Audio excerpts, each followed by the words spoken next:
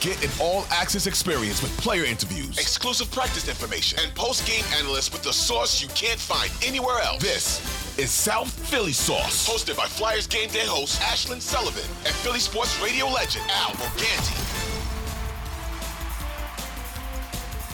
I thought another really cool thing that's getting a lot of traction on social media is just how the Flyers have handled this week. We're getting asked everywhere. I went out to dinner with two girlfriends last night who aren't Flyers fans, and they're like, what happened this week? I heard all about it in my co-working space about the Flyers. And that was really cool to hear, that people that don't follow hockey or aren't necessarily sports fans wanted to know what happened with this trade. And they wanted to know about Jamie Drysdale. And I thought the Flyers offering to fly his family out for the first game was a really cool gesture that probably didn't even need anyone to know about, but Jamie mentioned in his post-game interview, and a lot of people said the Flyers right now are just doing the right thing. Yeah, and I think a lot of people beyond Flyers, when I think it really resonated that a kid didn't want to be in Philly, and so, okay, we'll do something about it, and we'll do it quickly.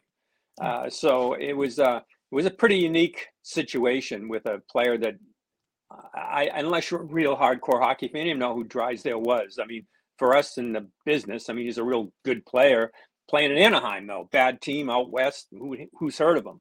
Yeah. But, everybody that's in hockey sort of knew, this kid's really good. He's been injured, but he's a really good player. And more, I don't even know if it mattered that much. It's just that one guy didn't want to be there, and we did something about it, and we did it quickly. Absolutely. And I know it's people are pounding the table about Trevor Zegras trying to get him to Philadelphia as well. And I wasn't going to rule it out. It would be a cool situation, a cool trade. Unfortunately, he just suffered a broken ankle and will have surgery. But that was a player really close to Drysdale and Anaheim. Would have been a really cool piece to have. But I think that probably put those rumors to rest. That might have been too cool a locker room. If you had York and then Drysdale and then you add Zegras with his Michigan goals and Torts, I don't know. It would be a little much for Torch. It would have been interesting, but I feel, he's a terrific player, and I think good for the league. It's unfortunate that he had that injury to go down, because despite his stats not being what they'd hoped, or most people had hoped, he's still a guy whenever he comes into town. In the first place, the name is so good. It's a good name. It's okay. Sounds like a hockey player. Yeah, and he's got an element to his game that's look at me game part of it.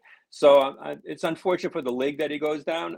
I think it would have been I don't know that the Flyers would have been all in on him. I think it would have been.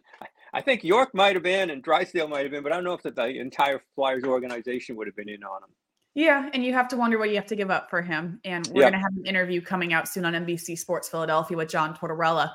We did a sit down with him at the animal shelter. And the thing that stood out most to me is we started talking about the trade deadline. And he brought up how hard this trade deadline is going to be for the Flyers, because they are going to move pieces, is basically what he said. And he hinted that it's going to be older pieces, that this locker room is trying to get younger.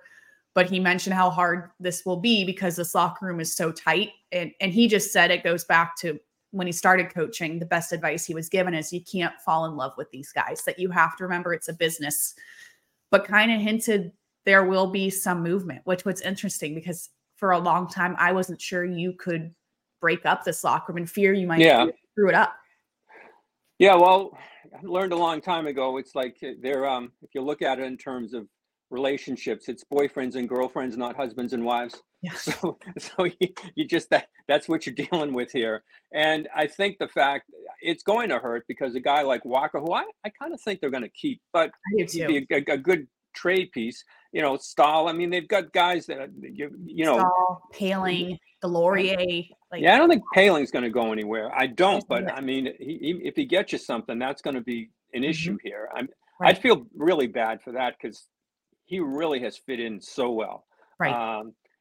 But I mean, you've got guys that everybody likes now, and you may have to break it up for the future. And that's going to be a difficult thing because Tortorella really wanted a tight locker room, and he got one, and he engineered one, I guess you could say, and to take it apart a little bit. So I'm real curious on exactly how well, if they're going to make the playoffs, they'll be at the trade deadline.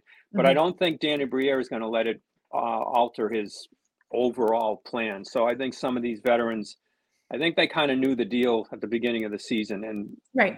and in the best and in their best situation, they move on to a cup contender. Yeah, it's part of the business, so it's something we're going to keep our eye on. But it's kind of, you're starting this conversation of what's going to happen here, and we wondered at the beginning of the year when we talked about the trade deadline, a lot was going to have to do with where the Flyers were. And this is a pleasant surprise that they're in the conversation, and you got to think that slightly hinders your outlook of what you want to do.